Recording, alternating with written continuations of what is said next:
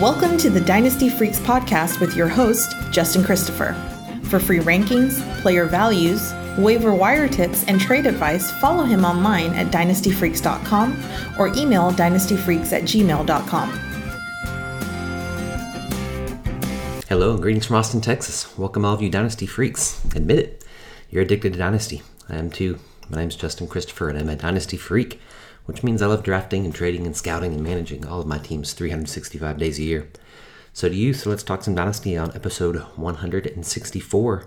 We're going to kind of review week number 12 in the NFL. The NFL's week 12 was kind of a stinker, actually. There were a lot of blowouts, a lot of low-scoring games, and the close games were mainly the low-scoring ones and among teams who weren't really going anywhere, so it just wasn't very exciting. I think apart from the Buccaneer and Colts game on Sunday, the Sunday noon games, my time, the Thursday afternoon and the Sunday afternoon games were the most exciting. Hopefully your fantasy games were more enjoyable than your on this big Thanksgiving weekend, and you enjoyed the games. It's not a very exciting fantasy week for me. My teams finished 6-4, but I lost in the leagues where I really needed a win to stay in contention for bye weeks. And so it currently looks like I'm only going to get one bye week in one league. Now I still have 2 more weeks to fight for it, but I no longer control my own destiny, which really stinks. I have to pause on weeks like this. Like I say every week, I have to pause and remind myself that win or lose, it is a joy to watch fantasy football, watch football all weekend, and cheer on my dynasty teams. So after following all the games this week, here are a few of my thoughts on players and situations and the impact that it has on our dynasty teams. 10 observations from week number 12. First one I would say would be missing stars. Dak Prescott for Dallas, rather, I should say. He did slug his way to a great fantasy day on Thanksgiving despite missing 2 star wideouts with Amari Cooper and CeeDee Lamb missing. The Raiders' defense had actually been really horrible against the run all season, but the Cowboys just couldn't get anything going on the ground. Ezekiel Elliott and Tony Pollard combined for 61 yards on 19 carries. Dak just had to carry the team to a comeback game-tying drive, only to lose the game in overtime. To use the Move the Sticks podcast terminology, Dak bounced back from his worst game of the season and proved that he's a truck rather than a trailer, meaning he can carry a team on his back even without his 2 star weapons while they were sitting on the bench. Dak was averaging the 10th most points per game heading into this week, and he's still on pace to continue to be a top 10 quarterback. He's only had 2 bad games in this season, but has scored more than 20 points on the other 9 games that he's played, and he's had 28 points or more 4 different times. So I love Dak. He's able to carry the team even without his star players. Dak is my 6th ranked dynasty quarterback and a player that I was able to trade for this week, which you'll hear about later. Next observation is that I'll call it Buffalo salad instead of buffalo wings, Buffalo salad.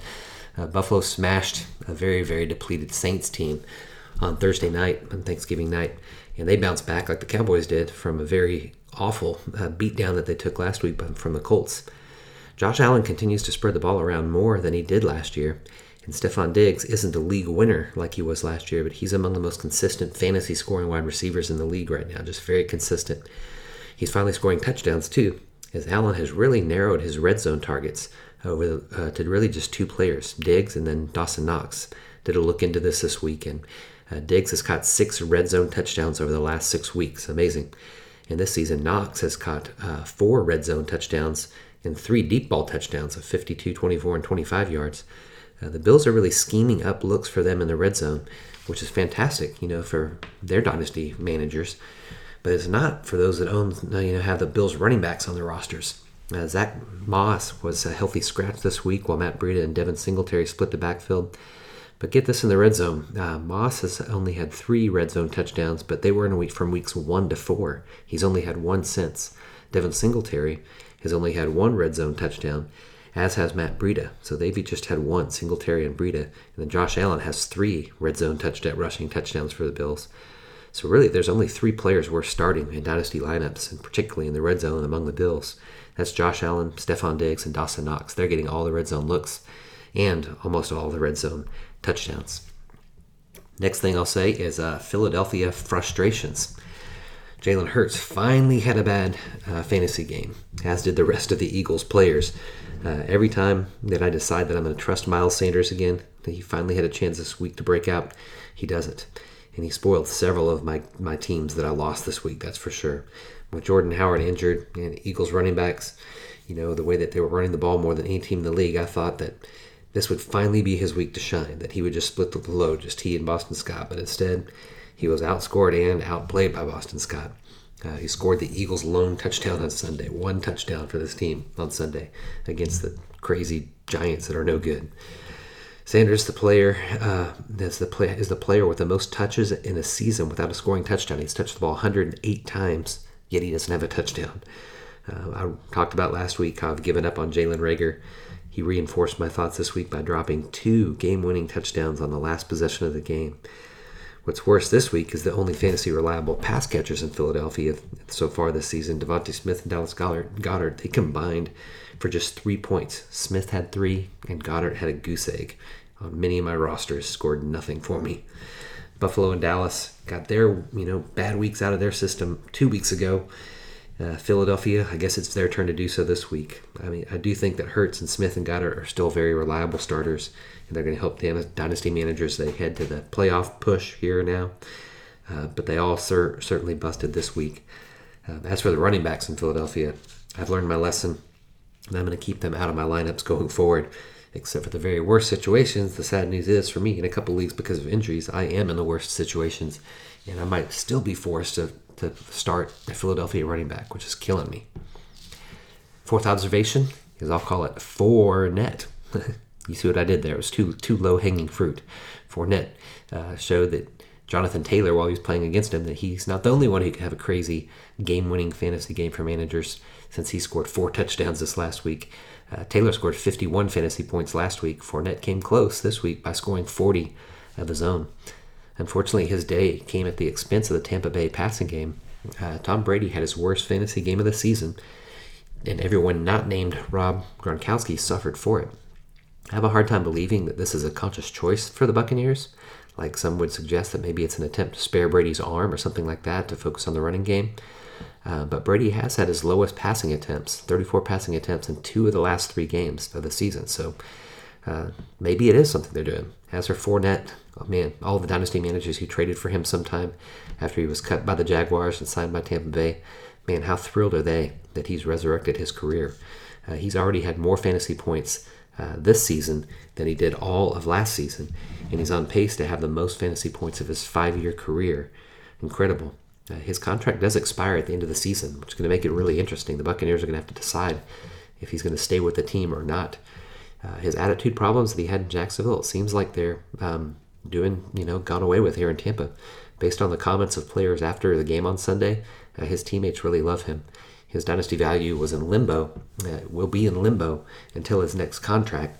But for now, Tampa Bay and dynasty managers that have him on their team are sure enjoying the ride this year. Fournette's looking awesome. Another running back looking awesome is Joe Mixon. I'll call this one Mixing It Up. Mixing it up.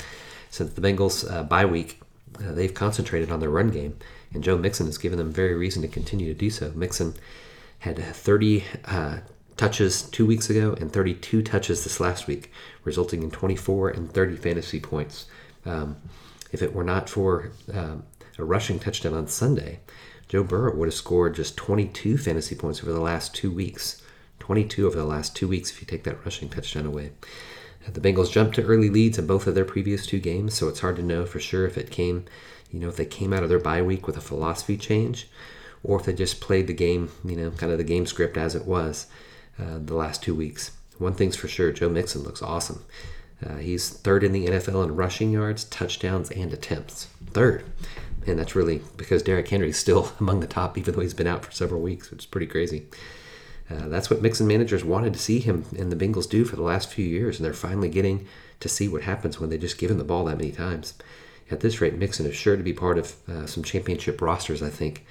But the same might not be true for those relying on Joe Burrow, Jamar Chase, and T. Higgins. If indeed this is a philosophy change, I'm going to give it one more week before I decide if they're just kind of a game script thing here, or if they're really just going to become more of a running team, which would be sad for those that are trusting in their passing offense. Next thing I'll mention is Miami momentum. Miami is on a 4-game winning streak, and their offense is finally clicking while their defense is actually stifling teams too. Tua is helping the Dolphins, but he's really not helping fantasy managers that much. He's had an incredible 82% and 87% completion rate the last 2 weeks and has a quarterback rating over 100 5 of the past 6 weeks. Jalen Waddle has been the benefactor of Tua's efficient play, and it had his best game of his rookie season this last week, scoring 24 points. He's definitely the target hog on the team. He's averaging 8.5 targets per game, and in recent weeks, he's finally being targeted downfield just a little bit more. Myles Gaskin for the Dolphins, he's had an up-and-down fantasy year for sure, but he's been way more consistent during this win streak. He scored 4 times in this 4-game winning streak. He's averaged 21 touches per game during that time also. Gaskin and Waddle are on the rise in as Miami's offense continues to improve. And during the same stretch, however, it's Mike Gesicki's target share in fantasy performance has actually declined. He's still getting a good amount of targets compared to other fantasy viable tight ends, so you got to keep starting him.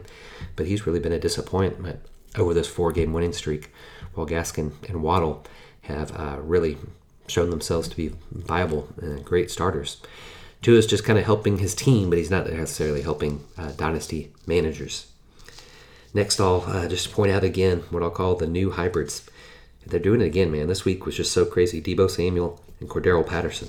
They're breaking fantasy football, and it's incredible. Patterson and Samuel are the hybrid running backs and wide receivers. They're the real, I call them like the real NFL version of the fantasy flex position.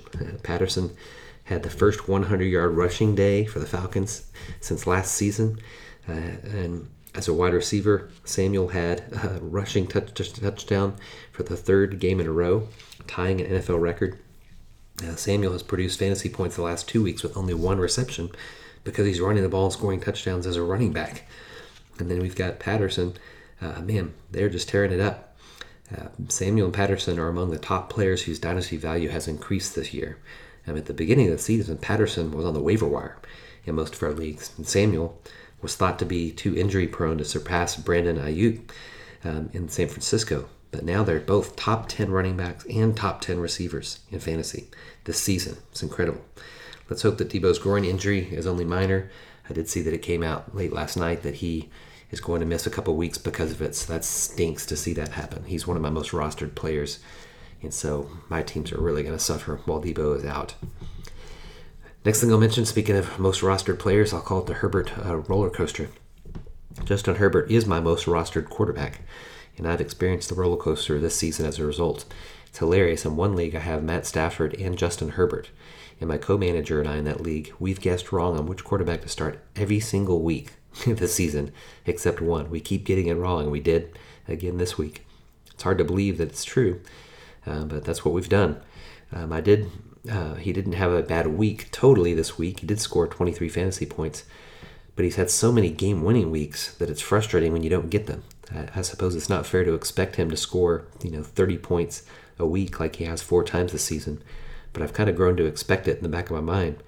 And then the offense, his wide receiver 2, on the other hand, is stuck on the downside of a roller coaster. Mike Williams has scored 100 points over the first 5 weeks of the season. He scored 43 in the 6 games since. That's crazy. 100 points over the first 5 weeks. 43 games in the last 6 games. 43 points in the last 6 games.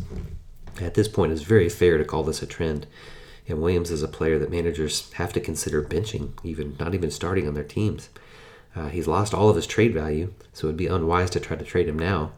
Managers bold enough to have traded him high during the early part of the season, they're pleased with their decision now if they were gutsy enough to do so.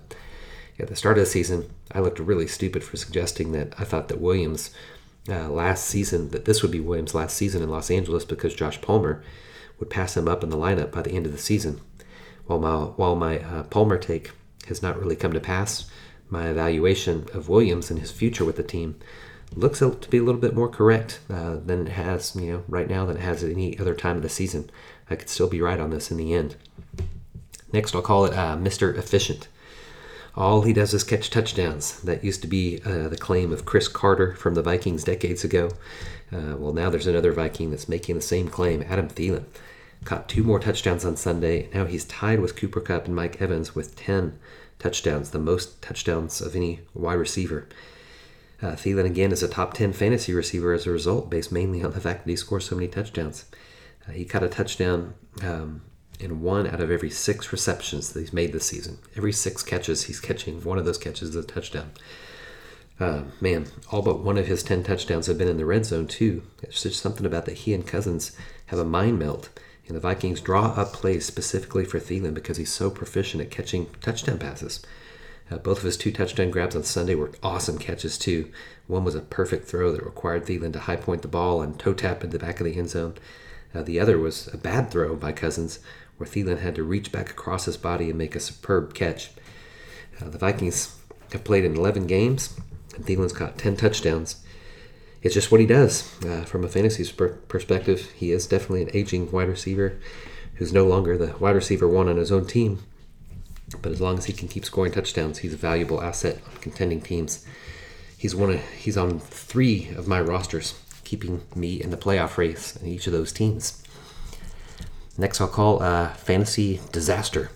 This week the Sunday night game was a fantasy disaster, leaving dynasty managers disappointed to end their Sunday. If you trusted in Jarvis Landry after his few bad performances, well, good for you. He saved your day with yardage. Mark Andrews' touchdown at the end of the game there, made his fantasy night salvageable. But other than that, every player that dynasty managers started in hopes of a comeback win on Sunday night severely disappointed. Lamar Jackson's 4 interceptions contributed to the worst fantasy week of his season. And as the quarterback goes, so goes the rest of the team. Devonta Freeman, who in recent weeks really controlled the backfield, they went back to nearly 50-50 split with Latavius Murray, and neither of them played very well. And then Nick Chubb had his worst game of the season too, with his 16 yards rushing. Kareem Hunt was active again, but he fared no better with just 20 yards rushing. Baker Mayfield, I think he's a real problem for the Browns. Some dynasty managers relying on the Browns players to help their teams. I think he's going to be a problem. As much as I love Chubb as a player, I'm concerned that the Browns' offense is going to continue to disappoint as the season draws to an end. That really stinks because Chubb is one of the players that I'm relying on in some of my playoff runs, but I'm concerned that the Browns' offense can't keep him as relevant. As for the Ravens, obviously Lamar Jackson's going to be fine for fantasy teams, but every other player on their team, not named Mark Andrews, really is a risky player to start week to week. I feel bad for all the dynasty managers who needed fantasy points on Sunday night to maybe steal a win, including myself, that I got burned by this disaster of a game as well. 10th point here I'll make is I'll call it fantasy interference. My last observation is really less about fantasy and more about the NFL, as I'm prone to do on my last observation here. I think it's become tiring for me to see teams run plays to get a pass interference call. As my family could attest, on Thursday night, right after Micah Parsons sacked Derek Carr to pushing them out of field goal range, I said to my family, don't get too excited. Carr's just going to throw the ball deep and hope for a pass interference. And he did. That's exactly what happened, and he got the subjective call that led to their game-winning field goal. I'm not a disgruntled Cowboy fan or a bitter former cornerback, but I am a disgruntled NFL fan because I'm convinced that teams are running these plays just to get pass interference calls. It's not that hard to do either. If a quarterback sees, man-to-man coverage and get the defensive back to turn his back and start chasing, he can intentionally underthrow a pass and likely get a pass interference call. It's infuriating. I've always favored the college pass interference rule that marks off 15 yards rather than spotting the ball where the pass interference occurred. The NFL rule was created to keep defensive backs who knew that they were burned, from intentionally interfering with the receiver. But it was a good rule at the time, but now the exact opposite is happening. Now it's the receivers that are drawing the interference play deliberately. And I just think that needs to stop.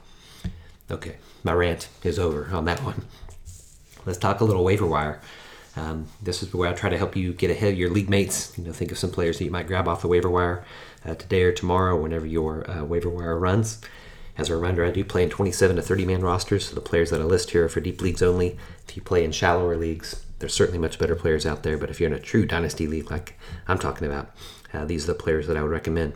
And strangely, this late in the season, week number 12, there's actually a couple guys that I'm very interested in adding this week from an actual dynasty perspective, not just this season. First one is Josh Reynolds. This week, Reynolds was the second on the team in snaps after leading the team in snaps the week before, after he was claimed by the Lions off waivers 2 weeks ago. This week he got a deep touchdown pass on Thursday, and impacted the team for the first time. I've always believed in Reynolds and actually had him on the back of my rosters, many of my rosters, and I only cut him this year after he just couldn't earn a role in Tennessee offense, even when Julio Jones was injured. I just was like, okay, I guess his career is over. He could very well be the best receiver now that he's on Detroit, because they don't have a really good outside wide receiver. I still believe in Amon-Ra St. Brown long-term in the slot, but Reynolds really could become the best outside wide receiver they have. He's the first guy to attempt to add in leagues this week, if I didn't add him already like I did a few times after Detroit signed him. Next would be Brevin Jordan.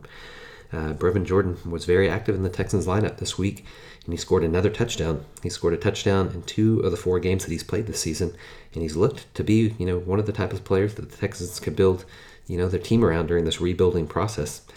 He was the consensus third best rookie tight end in the class this last year, behind Kyle Pitts and Pat Freiermuth. He did not get to play early in the season like they did. He didn't get to play until week 8 of the season, so his breakout, is coming later.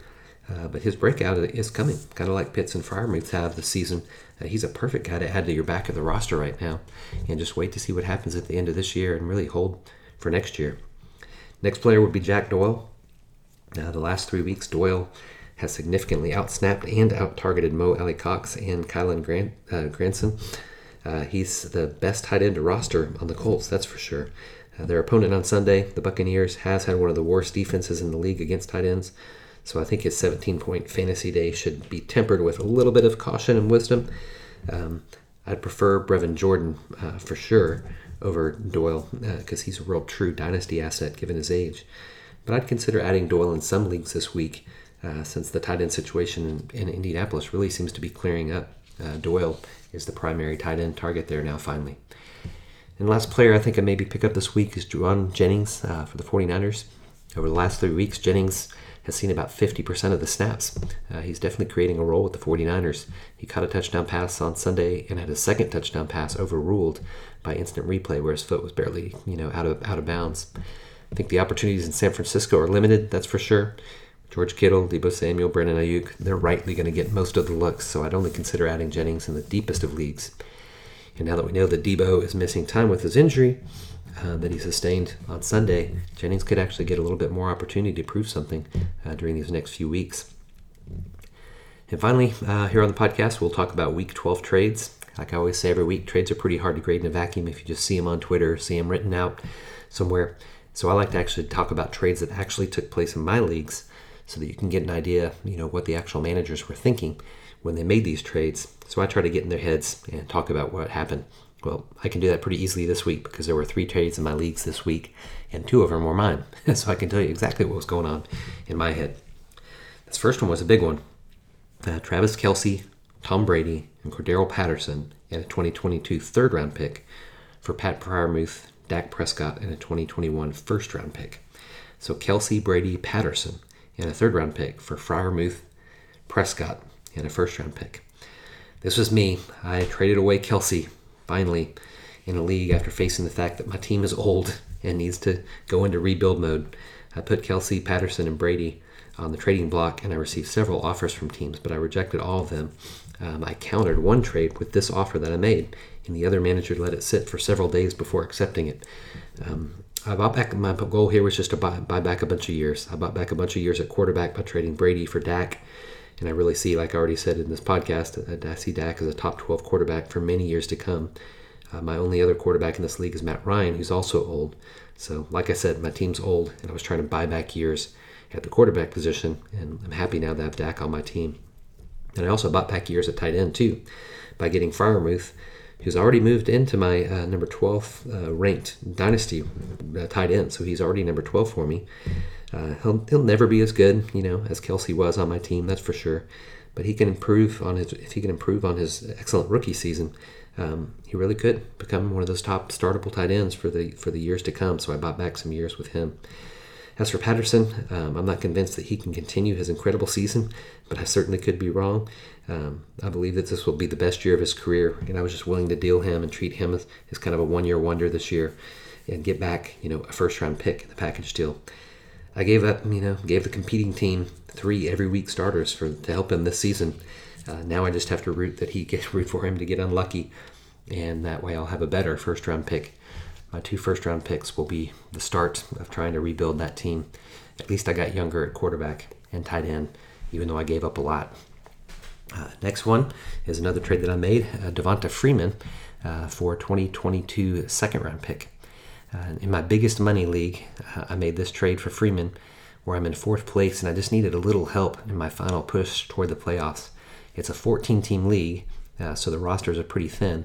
So Freeman's actually going to be a starter for me the rest of the season. I'm just hoping his 10 to 15 points per game, given the scoring of this league, is enough to help me compete for the championship. Even if I lose in the first round of the playoffs, it's a 14-team, like I said, 14-team league. If I lose in the first round of the playoffs, that would be pick number 23.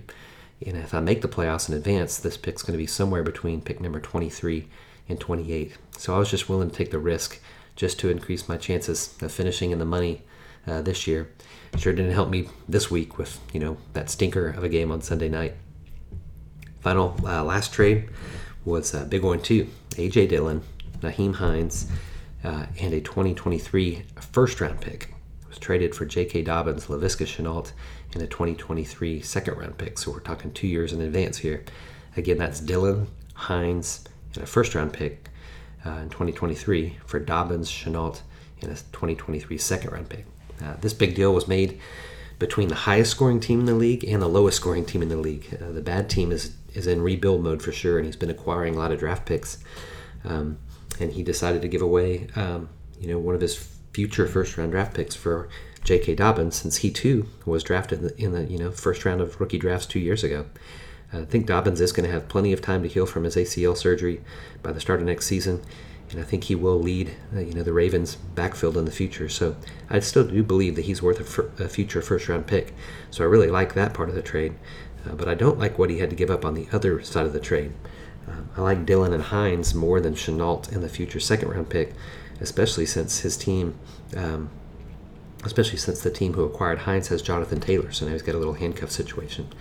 Dillon already is worthy of a flex position starter, even when Aaron Jones is healthy, while Shenault has really struggled to break out in his second season like I thought he would, being outplayed by the likes of Jamal Agnew this season before Agnew got injured this last week. After Shenault finished his rookie season with 5 great games, I traded a first-round pick from him, for my championship team that year, so pick number 10 in that 10-team league.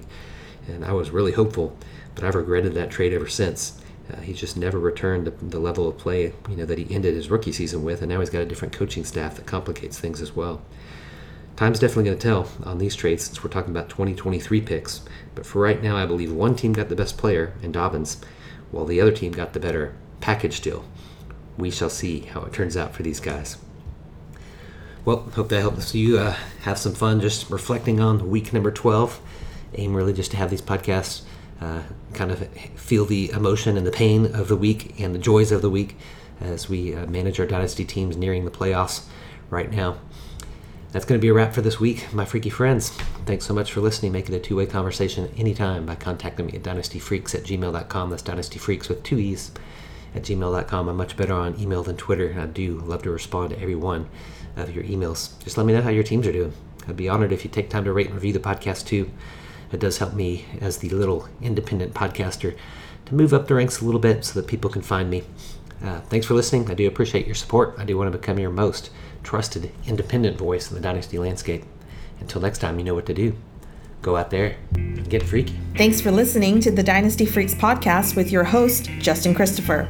We welcome your thoughts and advice. Let us know what you'd like to hear on the podcast or see on the website to help you dominate your league. Justin prides himself in responding to every email, so hit him up anytime at dynastyfreaks@gmail.com and follow him on Twitter @LonghornJustin.